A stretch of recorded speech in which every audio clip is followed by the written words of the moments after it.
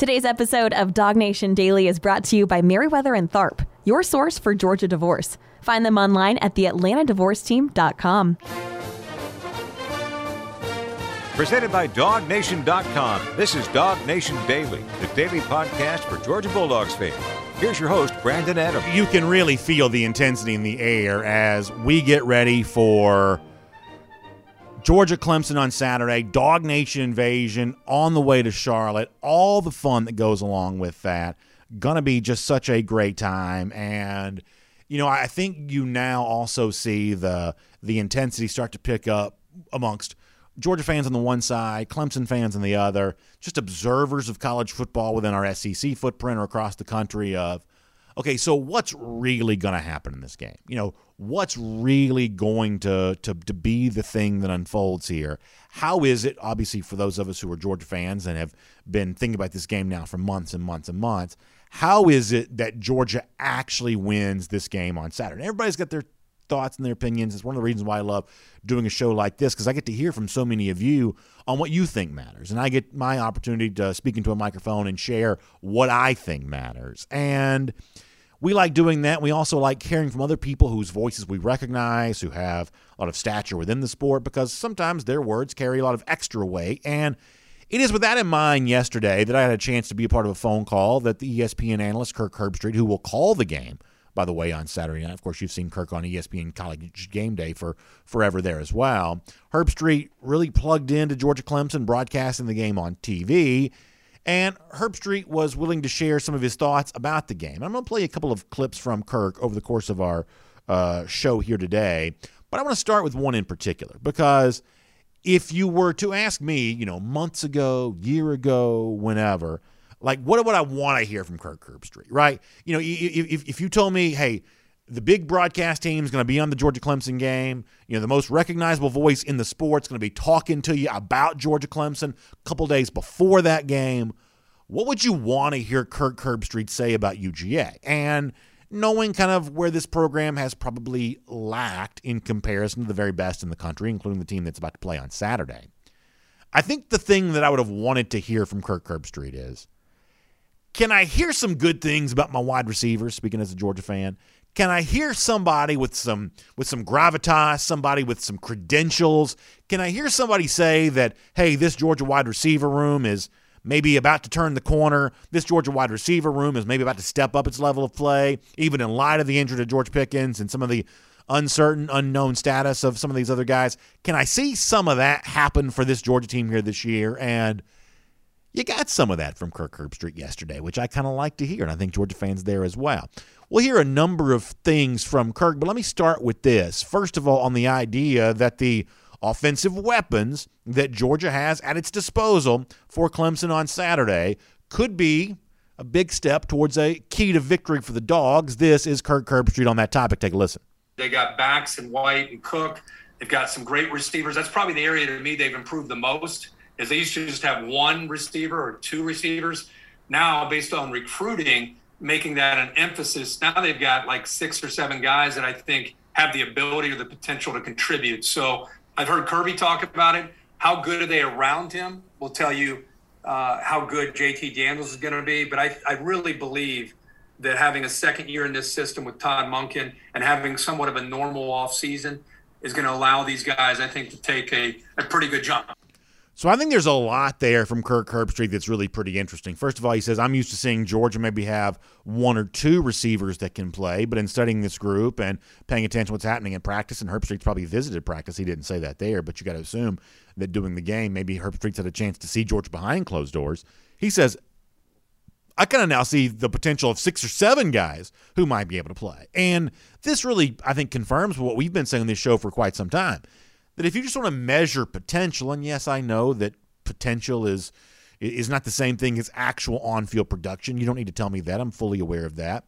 But if you just want to measure this on the basis of potential, this is the deepest group of receivers that Georgia has had under Kirby Smart. And that is said in light of the fact that Eric Gilbert isn't currently available to this team, and George Pickens is injured, and a key pass-catching target like Darnell Washington is injured, at least for right now.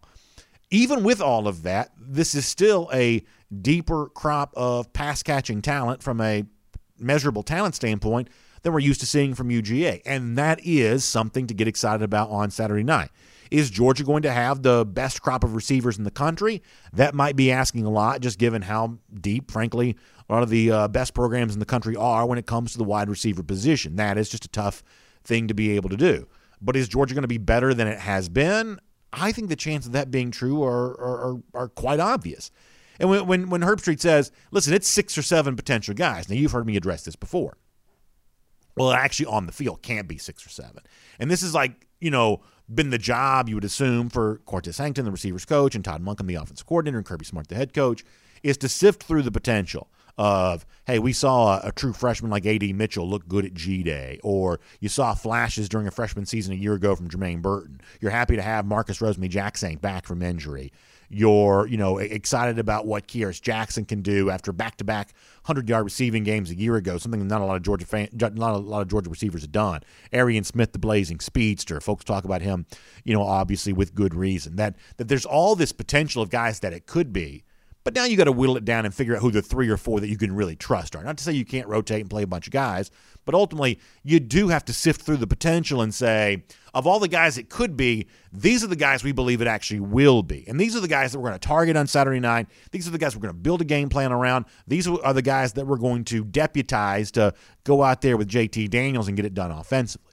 I guess the one thing that Herbstreit said, though, in the comment that I just played that I maybe don't agree with quite as much, or I might would have just said it a little bit different way, is, and as these guys go, so goes the quarterback. As these guys go, so goes the Georgia offense. And I understand where that comes from, and obviously we've acknowledged before the value of receiving rooms. We've said in college football that if quarterback is the number 1 position, that the receiver core collectively is closely behind that best teams in the country have great wide receiver groups. That's just a fairly strong commonality that playoff level teams have had over the course of the last few years. That's just kind of the way it goes here. But it's still about the quarterback, especially when you've got a guy like JT Daniels, who is a former 5-star, who was a part of the 2018 signing class. We're now in 2021. This is a veteran presence. He's been around college football. He started for a full year at USC. He's been at Georgia now for a year. He played some games with Todd Monken a year ago. The JT Daniels job, if JT Daniels wants to go on and fulfill all of the NFL potential that he has, and obviously that's one of the reasons why he came back here, to be healthier at Georgia this year and to really put himself squarely in the radar of quarterbacks who can be first-round picks come April, that if Daniels going to take that step with his career, he's going to take some of these Georgia wide receivers with him. That this is still a situation where quarterback is going to make the receivers and not a situation where receiver makes the quarterback. Because the fact of the matter is, if the opposite were true, if Georgia's ever only going to be as good as its wide receivers are, then this is the most talented group of wide receivers that you'll ever have. Because other receivers in the future, I'm talking about guys like Luther Burden or Andre Green, or guys who are watching the Georgia offense closely as a part of the 2022 class. I mean, they're just going to go somewhere where they have a better guarantee of being used effectively. That you've got to use what you have to get what you want. You want receivers that look like what Alabama's had? You want receivers that look like what Clemson, Ohio State, LSU have had? Then you've got to use the ones you have now effectively. You've got to make them into stars. And if you do, then all of a sudden the floodgates will open for future recruits to come in here. So I understand where Kirk Herbstreit's coming from this of, hey, as those receivers go, so go the Georgia offense. Georgia has needed to improve there. I think actually from a recruiting standpoint, they've actually done a pretty good job of bringing in talent. Some of it's gotten hurt from time to time, but the job of Georgia is not to sit around and hope the receivers are good enough. The job of Georgia is to lean on a former 5-star quarterback and a former NFL caliber play caller and design an offense that actually exploits the talents and ability that these current wide receivers have, and that's what we're hoping to see on Saturday. Now, one more from Kirk Herbstreit here, because in light of this Georgia offense, what it is with Monken, the second-year offensive coordinator, what it is with JT Daniels, now in his first full year as a Georgia starting quarterback, Kirk Herbstreit, in a conference call that I was a part of yesterday, also really kind of drilled down on what Georgia's been through over the course of the last year, the challenges of when the pandemic struck as far as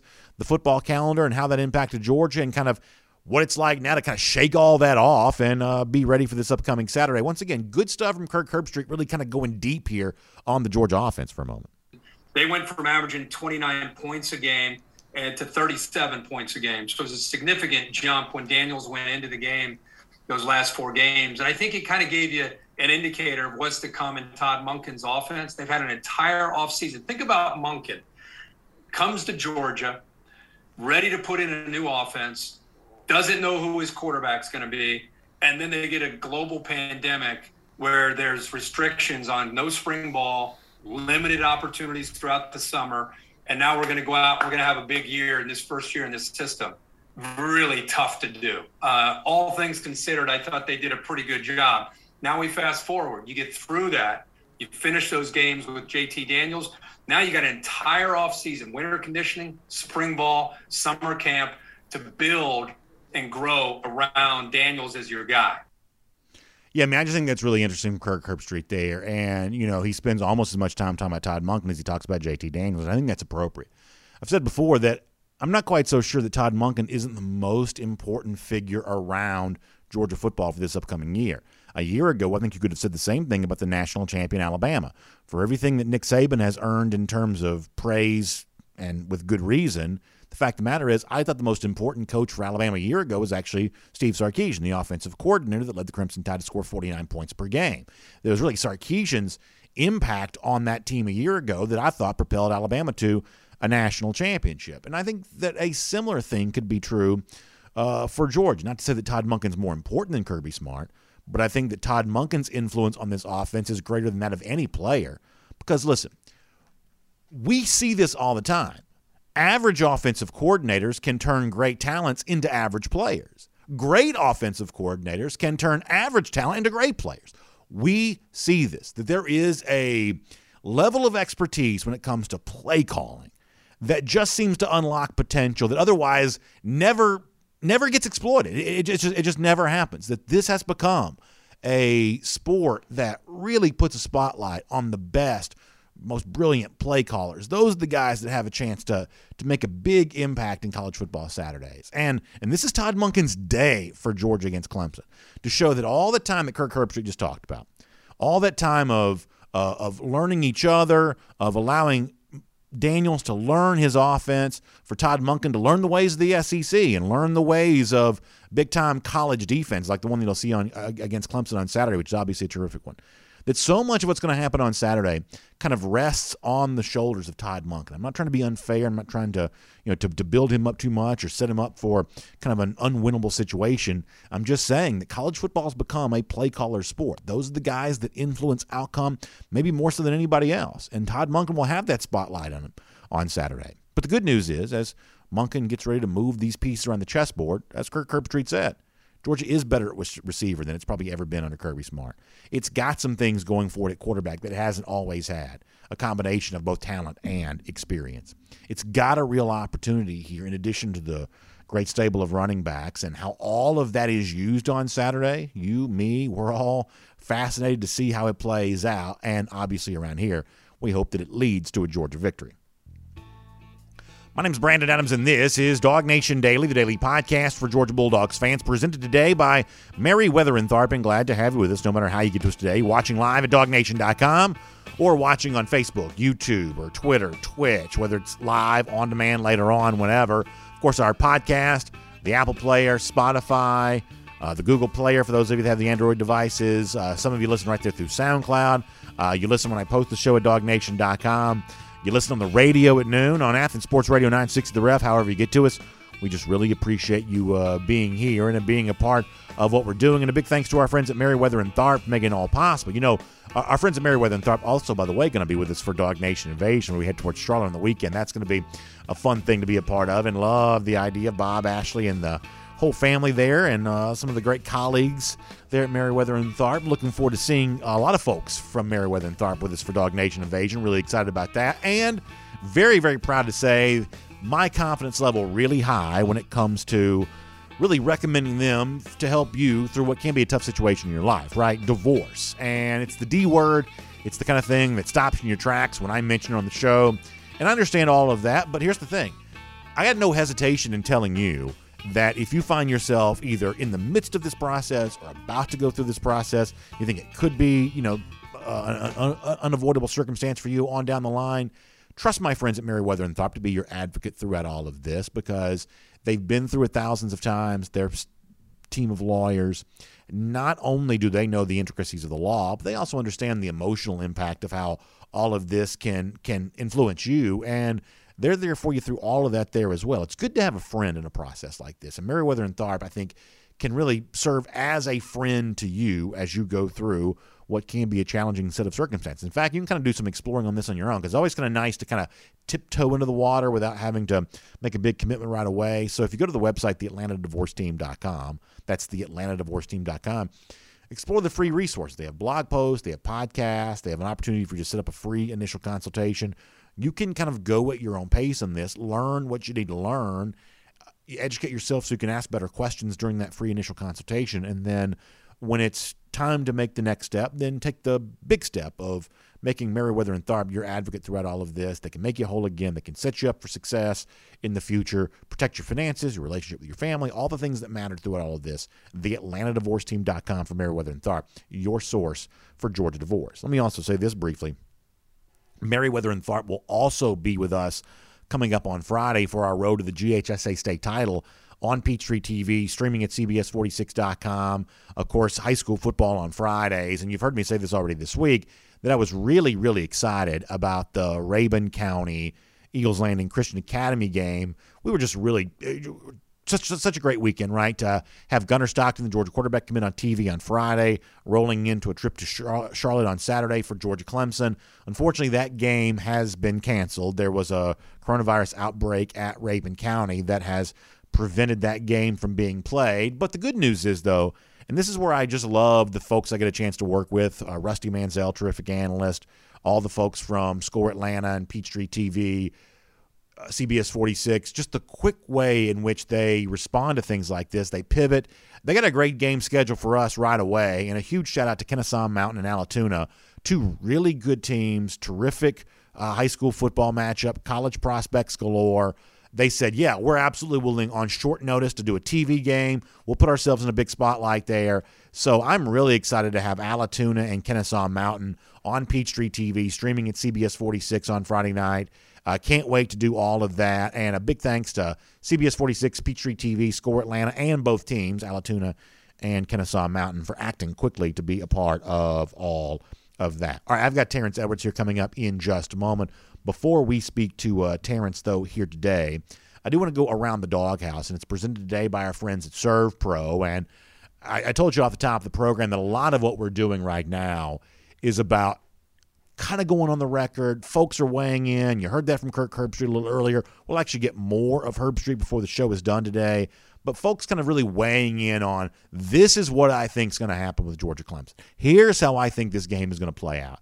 And one of the guys that did that in a very strong way yesterday was Mr. College Football himself, Tony Barnhart, who's covered a lot of Georgia Clemson games over the years. And he was with me on SEC Country Live yesterday afternoon. And Tony, in no uncertain terms, made it clear that this is a game that he expects Georgia to win. I asked him, hey, Georgia's been through a lot. They got some injuries. This is a big stage for Georgia to prove that it can beat the national championship level programs like Clemson. Is this a moment in which Georgia is ready for? And Tony made it clear that, yeah, he thinks they are. This is Tony Barnhart. I think they're ready. I picked Georgia to win this game back in June. I'm picking Georgia to win this game this week. Yes, I know all the stories about the injuries, and they're not insignificant. I'm not saying that. But what I am saying is Georgia has been building towards this team in recruiting for a while. And this team, even if there are questions at wide receiver and questions in the depth of secondary, this team still checks all the boxes.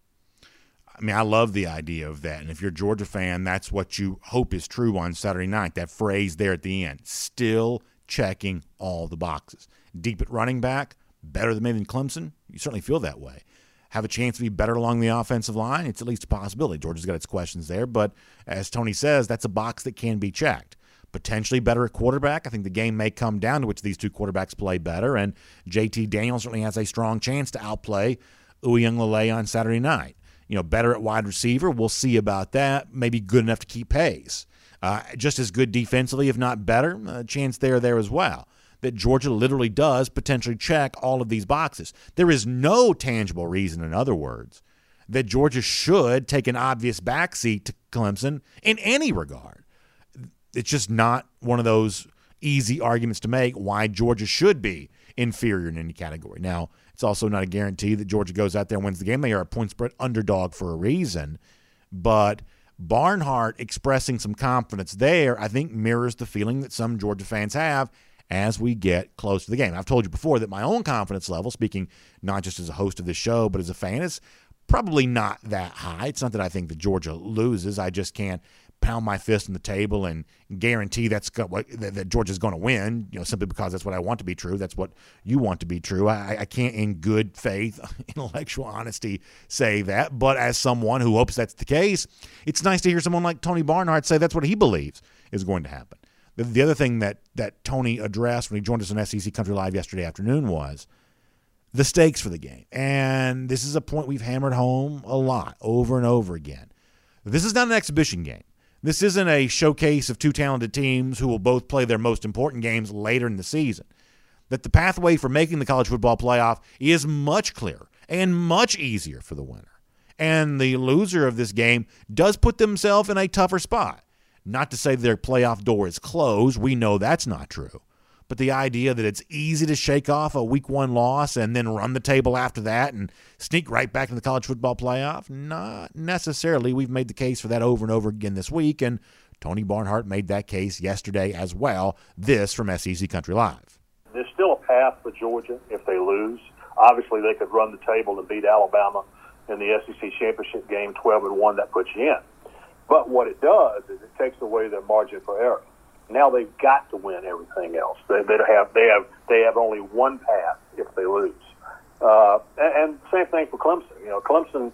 Clemson, if they win, then they can run the table, and the 13-0 they're going to get in. They're going to play North Carolina or Miami in the ACC championship game, and they're going to win that game. So what this game is that can the losers still get there? Yes. Is it infinitely more difficult if you lose this game? Absolutely, no question. I think Tony does a really good job there of explaining why the stakes for this game are so high. A lot on the line. Georgia has the tangible opportunity to get a big trophy on the wall against a perennial playoff team like Clemson. They've been in the Final Four every year since 2015. But also it's the symbolic value of proving that you can beat a team that a couple of times in the playoff era has won a national championship. We haven't heard much from the Clemson side about this week, but typically speaking, Dabo Swinney, the rest of that program, seems to like the idea of the head-to-head comparisons with the SEC. Seems like you get a little extra juice from Clemson when they get a chance to go up against the SEC because they hear the criticism of the rest of their schedule. Weak ACC, no other ranked opponents currently on the Clemson schedule, not likely to play a ranked team until you possibly get to the ACC championship game. There is a lot on the line, both literally, symbolically, and every other kind of way for Georgia and Clemson on Saturday. Good job by Mr. College Football Tony Barnhart laying it all out right there. It's Around the Doghouse. It's presented today by our friends at ServPro. And for homeowners, and so many of you are, you understand that one of the most challenging things a homeowner can go through is when you see damage to your home. And a lot of times it's commonly caused by like water intrusion or fire or anything like that. And it can be just a debilitating feeling to see the home, the most valuable asset that you have, also something you have incredible sentimental value for, to see it damaged. Well, this is where ServPro steps in because their restoration specialists can repair that damage and get your home back like it literally never happened. They can make it look just as good as new, like it never happened. Also, ServPro franchises are all independently owned and operated, which means you're doing business with folks that understand the value of kind of like family-owned service and really taking care of you on a very personal level. The ServPro restoration specialist will walk with you every step of the way through all of this. And for the fire damage, the water damage you may have experienced, they can make it be like it never happened. So check out ServPro.com for more details on that. That's ServPro.com, and you can find out what they can do for you. And for those of you listening radio and podcasts, let me just make it clear. It's ServPro.com. ServPro.com for ServPro.com. All right, we're not done with Kirk Herbstreit on today's show. We'll hear his thoughts on the Georgia defense before we are done. We'll run through a busy slate of games around the rest of college football here for week one as well. But for now, on those wide receivers that we heard Herbstreit praise a little earlier and everything else as far as a key to victory for the Dogs on Saturday. Let's break it all down with the great former Georgia wide receiver Terrence Edwards here on Dog Nation Daily, presented by Merriweather and Tharp. From Athens and across the SEC or wherever the recruiting trail may lead, here's a DogNation.com insider. I'll remind you as we get ready to say hello to Terrence Edwards right now that Terrence is going to be back with us for our Dog Nation postgame show on Saturday night after the game. It'll be a late one, but it should be a fun one. Terrence, I know you're like me. Boy, I sure do hope we're talking about a Georgia win late on Saturday night because that makes staying up, past midnight a lot more fun when you're talking Georgia victory there. It sure would be nice to speak to you on Saturday night under those terms. Oh, most definitely. I think Dog Nation will understand the tenor of the show, depending on which way our dogs come out on the game on Saturday. Oh, yeah, that's one thing you know about these Dog fans that show up for that post-game show. Their mood, very, very different depending on the outcome, and we've certainly experienced plenty of that over the years, and Saturday night will be no different in that regard. I thought it was interesting to hear from Kirk Herbstreit yesterday, Terrence, the ESPN analyst, who says that when he looks around at these Georgia wide receivers now, he sees more guys capable of contributing than he's used to seeing. He says, hey, maybe in the past it was one or two guys that you thought you could really lean on and depend on, truly throw the ball to in a key spot. He says maybe now it's 6 or 7 of those guys. And while Herbstreit didn't mention the injury to George Pickens, it is interesting to think that you could say something like that in light of the fact that Georgia has been banged up at the receiver position. Dominic Blaylock not currently available, obviously, to Georgia either, although you hope that's maybe rectified sooner rather than later. The point here is this is something you and I have talked about a lot, that, under Kirby Smart, dating back to the time that he first became Georgia coach in 2016, this is the deepest that Georgia's been at this position group and the best chance that Georgia's probably had to create the kind of explosive offense that it takes to win these days. And now it's just a matter of seeing, does it really play out that way on the field, right? Most definitely. I think in this receiver room, we have 5 to 6 guys that you can really lean on to make plays. I don't think it's been like that in the past. We just had a bunch of guys that was there. We have a very deep room in the wide receiver core, even without George Pickens, which I wish we had, or Eric. We still got guys that go out there and routinely make plays. I think Jermaine should be the focus, and if you focus on Jermaine, you have an experienced Kearis. You have Justin Robinson, you have up-and-coming Adonde, and you have the speaks of Arian Smith. So I love the room, and I love – the one guy that I wish would better play is Darnell Washington. I think he is the X factor in this whole season, in my opinion. He is the X factor to determine how a season's going to be. But I think he's that good and that big of a mismatch for a lot of defenses. I know you know a lot of these guys personally, so you may or may not be comfortable saying this, but I am curious what you think the pecking order might look like on Saturday. My assumption is if we assume health for these guys, and right now I think we do, that the top 3 receivers, the guys on the field the most, are likely to be Jermaine Burton and Kearis Jackson. And if I had to guess, I'd say the third guy there is Marcus Rosemy-Jacksaint. Is that kind of what you expect the top 3 to be on Saturday, or is that a subject you're comfortable addressing right now?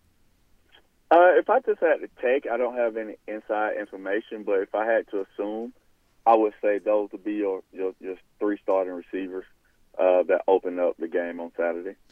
And, it seems like on the base of what A.D. Mitchell did during the spring, and he's gotten some praise this summer, it seems like, he's close to being a part of that group there as well. My assumption is that he plays. We get some questions about Justin Robinson from time to time because there are a lot of Georgia fans who are ready to see more of Justin there too.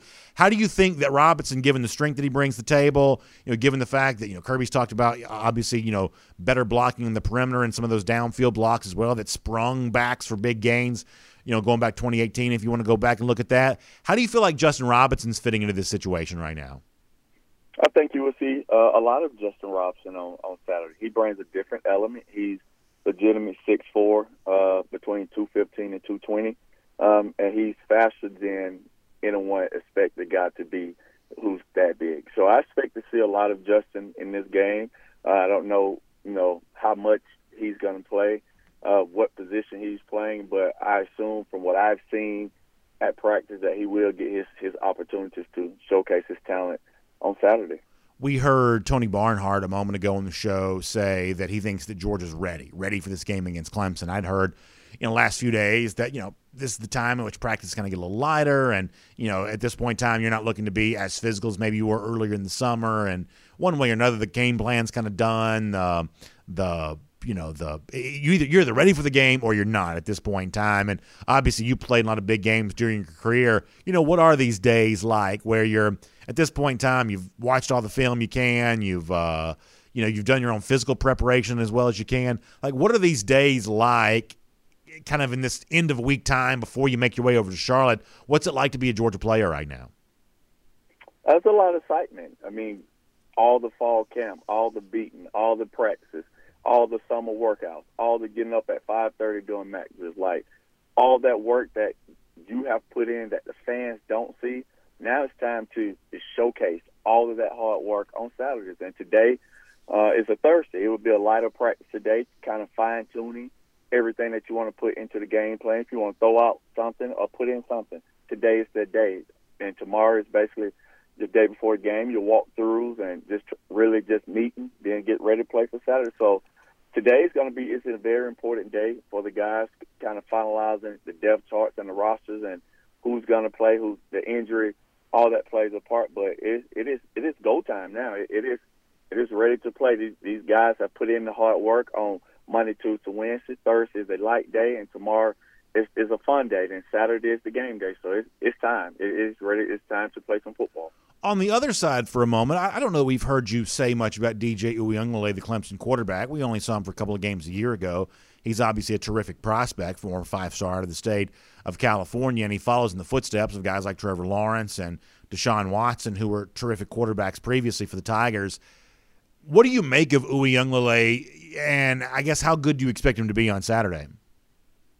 I've watched him a lot. I've watched him. I watch everyone, no matter what state you come from. He's a top guy. I've watched him battle Bryce Young out in California for years. So he's a very talented guy. He's big. I'm not going to put him in the same category as the big, healthy lefty from Kentucky, but he's a big, naturally big kid and can sling the football. So he's. I don't think he's Trevor Lawrence or Deshaun Watson, but he's in a Kelly Bryant mode that he's going to be really, really good and lead this offense. He has the weapons to make plays. So all the thing he has to do is not turn the ball over, continue to put his team in position to win, put him in the right place to succeed. And I think he would do well.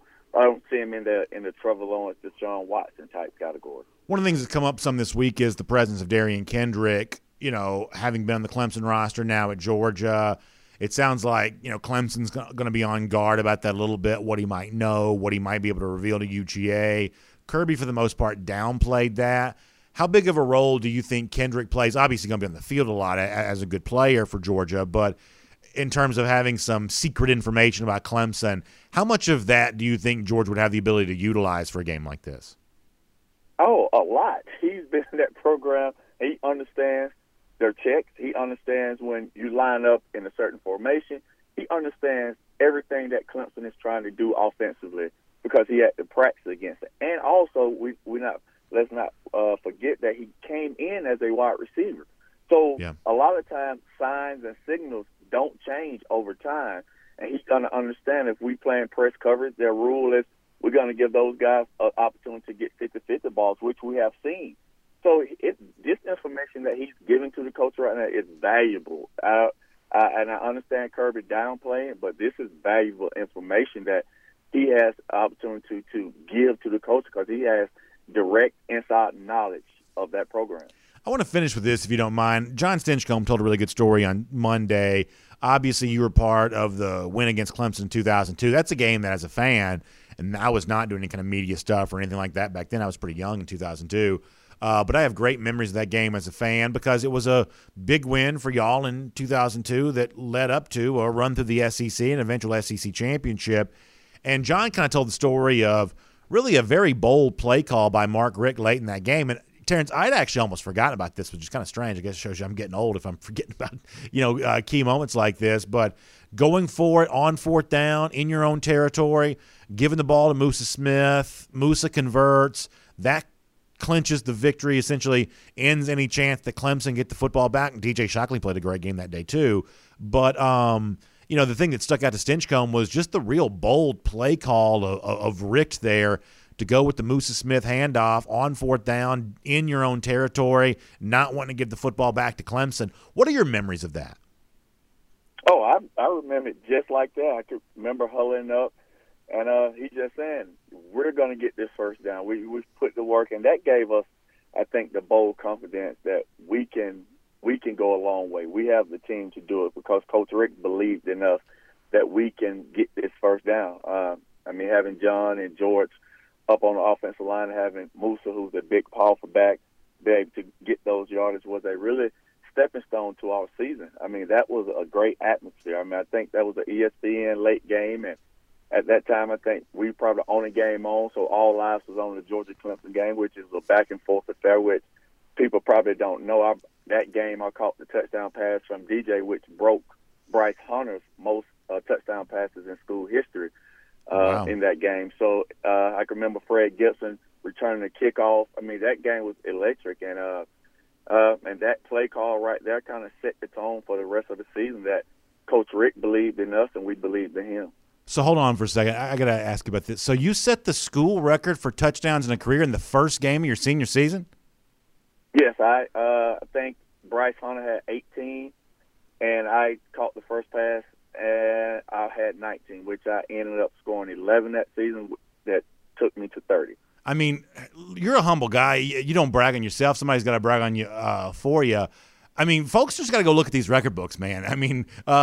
Terrence is a mild-mannered guy. Like I said, he's not going to pat himself in the back. But those numbers, all these years later, man, they still hold up in a big way. To think you set a school record and you had a whole senior season still to come, that's a pretty impressive category right there. And, boy, it sure would be nice to see some Georgia receivers joining you in some of those exclusive rooms here pretty soon. 1,000-yard club and everything else. I think so. I think we're going to have one, hopefully this season. And I tell people all the time, they're always saying your record's going to go down. And everybody understands and knows this. And the one person that I would love to join that club is Jermaine Burton. Yeah. He's somebody who I've trained and coached since he was in the 7th grade. And if anyone breaks the record or joins me in that club, I would love it to be him. So I look forward to someone joining that club. And if they are, I think that's only going to help our program get these other recruits and get big-time receivers once we establish ourselves as a team that's going to throw the ball and get 1,000-yard receivers year in and year out. That's only going to help us in the recruiting, especially at that position. I've kept you long, and I apologize. Let me squeeze in two things real quick before we let you go. First of all, you talked about the way in which that Clemson win was a springboard for y'all in 2002. It certainly seems like the same thing could happen for this team there as well. Clemson's a big-time opponent. You talk about unlocking a level of belief and really maybe developing a level of momentum. Boy, it seems like the sky could be the limit for Georgia if they could just get past these Tigers this weekend, right? Yes, I think so. This is a test. This is a test. It's not the end-all, be-all if we lose, but it's really a test to see what type of team that we have. This is a big-time opponent. We understand what Clemson is going to bring to the table. We know what they have represented the last few years. So this is a big test, and they're right up the street. So this is bragging rights. They're our neighbors, an hour and a half up the street, and I think this game should be played more often than what it's been played so far. I have a coach on my staff at Pace, Justin Miller, who's an All-American DB at Clemson, and we've been at each other's throat for this past month. And that's what this game about, man. The two schools are too close in proximity for us not to play as often as we have. So I'm looking forward to it, and it's going to be a great game. All right, quick last thing. You mentioned Pace Academy. I don't mean to bring up a sore subject, but you did get a chance to see Gunnar Stockton, the Georgia quarterback commit, last week in a televised game with the Pace Academy staff that you're a part of there. Gunnar had a big day. What'd you think of the future Georgia quarterback, getting a chance to see him in person? He's a guy that I've been speaking about for years. I love quarterbacks that you don't have to be Michael Vick. You don't have to be any of those guys that are just super athletic. I just want a quarterback who can move around and get me 10 yards on 39. He definitely has the body structure to move the chains with his legs and create plays with his legs. but he also has the arm strength and the accuracy to throw the ball downfield. So he's exactly what I look for in a quarterback right now, and I got to meet Gunner this past season at Hustle Inc. practice. He's a part of that prominent Hustle Inc. 707 program, and his father is Coach Stockton is the defense coordinator over there, and I'm an offense coordinator at Pace, so we kind of went head-to-head this weekend. He just comes from a great family. I can't wait to see him compete between the hedges. Well, I can't wait to see you as part of our Dog Nation postgame show on Saturday night. I'm looking forward to that. Terrence, also remind folks if they want some of the personal coaching you're also providing to next-generation pass catchers, how can they get more of that too? You can reach me on all social media at Terrence Edwards, Wide Receiver Academy. Terrence, look forward to seeing you Saturday night for our Dog Nation postgame show and back here again on Dog Nation Daily, presented by Merriweather and Tharp very soon as well. See you Saturday. Let's take a look around the rest of the league. This is SEC Through. All right, great stuff from Terrence Edwards. And, yeah, like I said, Terrence probably embarrassed. I don't mean to, put his business out there like that. But, I mean, imagine this. School record for touchdown passes in a career. And he broke it in the first game of his senior year. He was the all-time touchdown scorer at Georgia as a receiver essentially going into his senior year. He had, 11 games still yet to come, regular season games. Georgia ended up playing, 14 that year. But, that's the kind of year Terrence Edwards, that kind of career Terrence Edwards put together there. And he just goes about his business. He talks football. He doesn't put his, name out there, in the front like maybe some others might. But that's a heck of a career right there. And wouldn't it be great to have some more Georgia receivers walking that path here very, very soon. So good stuff from Terrence Edwards all the way around. Let's move into our BetUS best bets here. Boy, easy for me to say. Let's try that again. BetUS best bets. Boy, it's a little bit of a tongue twister. The BetUS best bets as we look ahead to the upcoming weekend of action around the SEC and college football as a part of our SEC Through. Of course, I'll remind you that when it comes to our friends at BetUS, great chance for you to take advantage of a big offer. BetUS is America's most beloved sports book, and you don't get to be that way taking care of business for more than 25 years unless you're taking good care of your players. And that's what BetUS has been doing for a long time. Big-time incentives, including a big-time sign-up bonus for you when you get going there.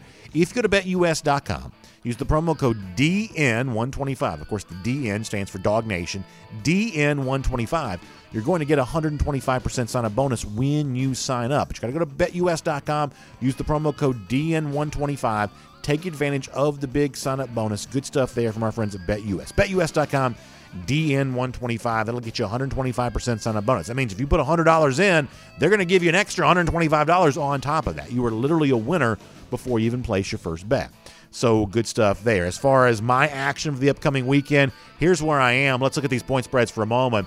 This is all from BetUS. And to be honest with you, these lines were also put together a little earlier in the week. So make sure you are careful about your lines in the moment here. We want to be, real about that. But Bama, Miami in Atlanta, 18.5-point number. That's how big Alabama's favored. This will be the 9th consecutive year that Alabama has started week 1 neutral site against a Power 5 opponent in one of these non-conference games. And in the previous 8, Alabama's won them all by an average of 27 points. Alabama's typically very strong in this kind of 2 to 3 touchdown range as a favorite, but their biggest sure thing in all of sports may be Alabama week 1 in a neutral site non-conference game. They win by an average of 27. I know a lot of folks think that Manny Diaz ready to improve things for the Hurricanes here this year. That may happen, but it ain't going to happen against Alabama. I know it's 18.5 is a fairly sizable number. In fact, we may be seeing that number rising as you get towards game time, so get in quick if you want to. But I like Alabama minus the points there. That is a BetUS best bet for me. How about LSU going to UCLA? Obviously been a tough week for folks in Louisiana. Maybe a good time for LSU to go on the road here. And when going on the road, that's been no problem for Ed Orgeron's club. Let me give you a couple of trends that I think matter here. When you look at LSU in the Ed Orgeron era as a road favorite of 7 points or less, LSU is actually 5-3 against the spread in those games. As a road favorite overall, 10-6-1 against the spread, once again under Ed Orgeron.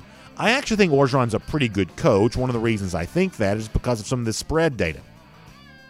Pretty much however you slice it up, conference games, road games, as a favorite, small favorite, even as an underdog, LSU has a tendency to be pretty good on the, against the spread. I think Saturday that'll be true there as well. Of course, last year UCLA did cover the spread in 5 of the 7 games the Bruins played in 2020, but coming off a win last week against Hawaii in Week 0 action, in 31 previous games with Chip Kelly as head coach, UCLA's only followed a win with another win just 4 times. This has been an incredibly inconsistent program. In other words, I like LSU minus the 4 there.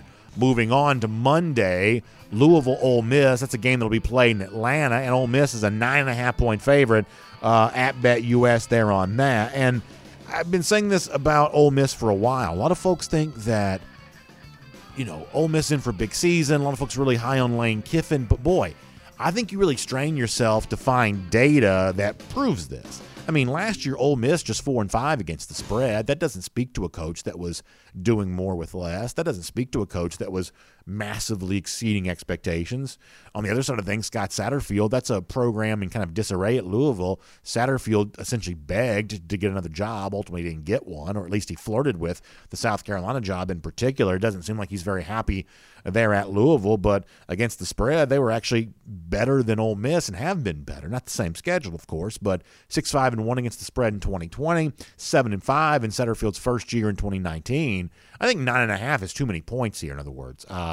Ole Miss may win, but 9.5 is a nice little cushion for the Cardinals. So give me the underdog in that spot on Monday. And don't forget, we do have football stretching into the week. Then, of course, outside the SEC, I'll do this quick. I think that Texas could very much be on upset alert next week against Arkansas, but hosting the Ragin' Cajuns at home. By the way, first top 25 matchup for Texas in Week 1 since 1984. That's kind of an interesting stat here. As an 8-point favorite, I believe they cover. Ragin' Cajuns are good, but Sarkisian knows he can't start his Texas career on a slow note. And so my guess is the Longhorns are ready for this. Couple of top 25 games in the Big Ten. You got Penn State at Wisconsin. Wisconsin's probably better than you think. They're 15th in ESPN FPI right now. That puts them ahead of teams like LSU and USC, teams that we think of as having a deeper talent base. Wisconsin's actually power rated ahead of them at the moment. Penn State's got a big game coming up against Auburn, so we'll pay attention to them there. But I think Wisconsin favored at home is like the sneaky slight value here. I'll also stick the home team when it comes to Iowa and Indiana. Indiana probably the sexier team. They got Michael Penix at quarterback. They've got a former USC 5-star running back starting at tailback. Hawkeyes, though, a year ago, in a pandemic-shortened year where their final 2 games were canceled, their first 2 games were losses. In between that, they had a string of 6 consecutive wins. Actually finished their season on a 6-game winning streak a year ago. I think there's good value in the Hawkeyes here. I also like them to potentially win the Cy-Hawk game against Iowa State coming up there as well. So I like both home teams of the Big Ten, Wisconsin and Iowa. I like Texas to cover in the Steve Sarkisian debut. Give me the underdog against Ole Miss. LSU to go on the road and cover, and give me Alabama by 1,000,000 against Miami. Those are our BetUS best bets. And here on Dog Nation Daily, presented by Merriweather and Tharp, let's turn our attention fully back to the Georgia Bulldogs here for a moment. And I want to examine the Georgia defense because I thought that Kirk Herbstreit gave you some good stuff on the Georgia defense. Once again, I had a chance to be a part of a conference call with Kirk yesterday, and Kirk broke down some of the stuff related to the Georgia defense, including the one thing we've seen Georgia the last couple of years be best in the country at. And I do think it matters for Georgia on Saturday. Even though it seems like the game is changing, it hasn't changed this much in one regard. Here's Kirk with a little praise for the Georgia defense. Take a listen to this. Now, I will say this. How about a tough start? I mean, you got an offensive line with some injuries, the center, and here comes Clemson. As far as Georgia's defense, what they do is they got to be themselves, which is tough to run on. Always one of the toughest teams to run on in the country. If that plays out in this game and you make Clemson one-dimensional, that's a huge advantage for Georgia's defense. I think that's exactly right. As much as the game has become, by the way, not the sharpest edit for me on that clip a moment ago, but you still get the point.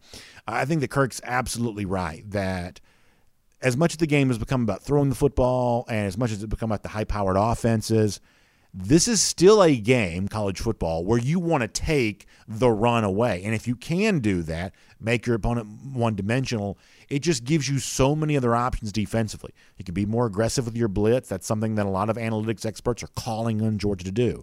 Unlock and unleash a lot of these edge rusher types. big-time potential playmakers. Let those guys do what they've dreamt of doing, and taking away the run, making a team one-dimensional, I think gives you just more of a chance to do that. When you look at games in which Georgia's faced big-time offenses, it's not always been the passing game that's broken Georgia's back. Think about first half of the Rose Bowl and Rodney Anderson and Trey Sermon and those Oklahoma running backs. That was a lot for Georgia to deal with. Think about Clyde Edwards-Helaire in the 2019 SEC championship game. Think about, Najee Harris a year ago for Alabama. Good high-powered passing offenses have a way of also having the component running back to go with that. If you can take that guy away, and Georgia's been best in the country at rush defense the last couple of years, led in large measure by Jordan Davis, it just gives you more of an opportunity to really do the things schematically and athletically that you want to do, take away the passing game there as well. So Georgia's ability to stop the run still matters, even though the sport's becoming more and more about the pass. I think Kirk Herbstreit's right about that. Herbstreit, though, does express a little bit of a concern, and it's the same concern many Georgia fans have too. The presence of an inexperienced Georgia secondary. You bring a guy like Darian Kendrick over, but you're not quite sure what you have at cornerback. Herbstreit saying, yeah, that is something you got to be very wary of if you're Georgia going into Saturday, and most Georgia fans would probably agree. Here's the ESPN analyst once again. Now, the concern that I have looking at this game without being able to study a lot of the film other than last year is the corner play. I mean, there's not a lot of depth. And Georgia's defense right now in the back end, they're breaking in a lot of new people, especially at corner. Ironically, Darian Kendrick, who played a lot, wasn't just on Clemson's roster. I mean, he was a starter, played a ton. He is starting at corner against his boys on the other side. So I think that's a game within the game at a position that looks like a concern for Georgia. They're going to a Clemson Tiger as a guy that they hope plays well. So stop the run first, try to get Uwe Ungalale in obvious passing downs, and then mix up those coverages as much as you can to try to create hesitation and doubt, and then hope you get turnovers. Like, to me, that's going to be the key to the game for Georgia. So Kirk Herbstreit describes there a potential recipe for victory for UGA. And if you want a great recipe for old world flavor for terrific pizza as you head towards the weekend, think about my friends at Marco's Pizza for that. Obviously, in addition to the great golden crust that's always baked to a crisp and so good, and the blended cheeses on top of that, the old world pepperoni and everything there as well, you also get great savings there too. With Marco's Pizza, how about this for the weekend? A large one-topping pizza, just $9.99. That's a simple deal, great value, a very big win in my family. Large one-topping pizza for just $9.99. You can order on the Marco's app or at marcos.com. Of course, Marco's Pizza, pizza lovers get it. Participation does vary, so check out online or the store closest to you to find out more details on that. But Marco's Pizza, a great choice as we head towards the weekend, and really good stuff from Kirk Herbstreit on offensively, defensively, exactly what it's going to take to get it done from the Dogs. Fun to hear from the guy who'll call the game on Saturday as a part of our program here today. Speaking of hearing from guys we haven't heard from in a while, Joel Sidney Kelly, longtime president of our Dog Nation message board and very effective social media edit guy, just one of those. We have a few guys in our audience and across the Georgia fandom here that just really know the Photoshop skills very well. And, obviously we just heap accolades on them during this portion of the show when we give away our golden shoe each and every day. Joel Sidney Kelly had a beautiful, I'm talking about a masterpiece work honoring Georgia quarterback JT Daniels ahead of the season opener. For those of you on video, I'll show you this here. Obviously, Daniels gets a lot of, connections to the movie Tombstone, and another kind of tie-in with that with Joel Sidney Kelly, who says it's just 3 days away from Georgia Clemson. He tweeted this yesterday. Great looking edit there of JT Daniels, the kind of the Tombstone motif here. You love to see it all the way around. Fun stuff there. Congratulations, Joel, to you. You are the golden shoe winner. How about Gator Hater Countdown? 58 days. We'll see you tomorrow on Dog Nation Daily, presented by Merriweather and Tharp. And on the podcast, time now for the R.S. Andrews Podcast Cool Down. Of course, we'll take your comments. You can send them to me on Twitter at Dog Nation Daily, or when we post the show at dognation.com. Love hearing from you on all of that.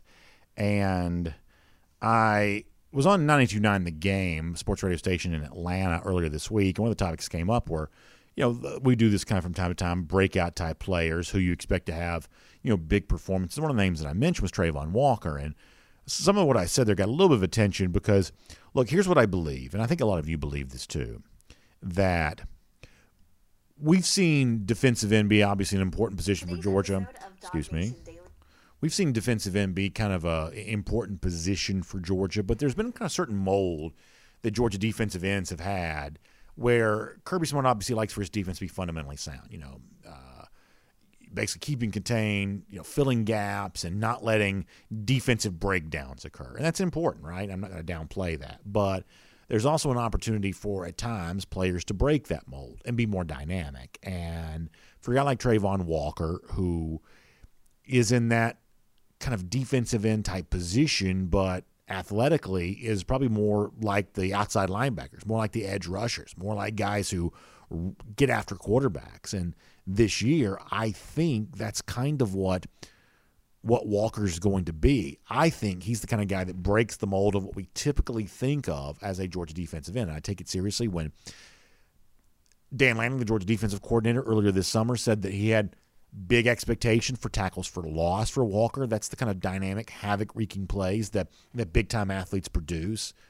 Back in the spring, Kirby Smart mentioned Walker by name as a guy that would help fill the void left behind by Azeez Ojulari. He's now in the NFL. And I take all that really seriously, and that was something I talked about on the radio a little earlier this week. Also at the comment section of DogNation.com, weighing in on the discussion is actually, let me go back to – hold on. Let's find this. At DogNation.com, weighing in on the discussion for a couple of comments there as well. Going back to what we said yesterday, Dabo Swinney, did he reveal a weakness for his team against Georgia with the uncertain situation at center? Crazy Dog 76, or I should say Dog Crazy 76, writes in to the comment section there to say, I don't believe that Dabo Swinney won't have his weak area shored up by Saturday, even if he plays multiple centers linemen.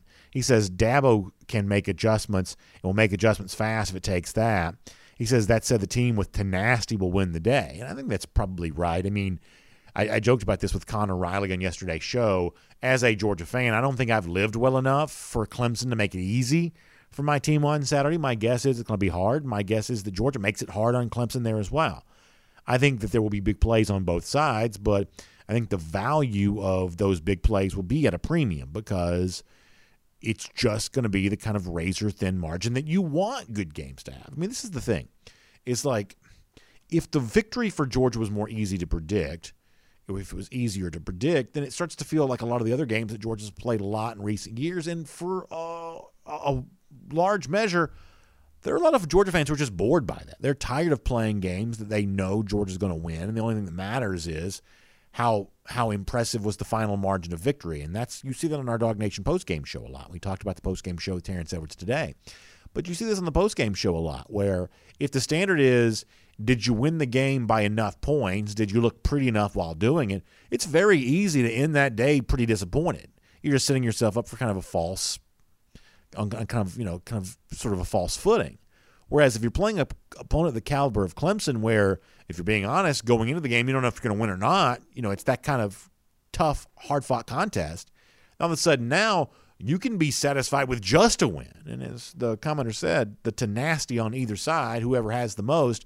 I loved what, I guess it was John Fitzpatrick was talking about this, and Kirby Smart also addressed this on Tuesday.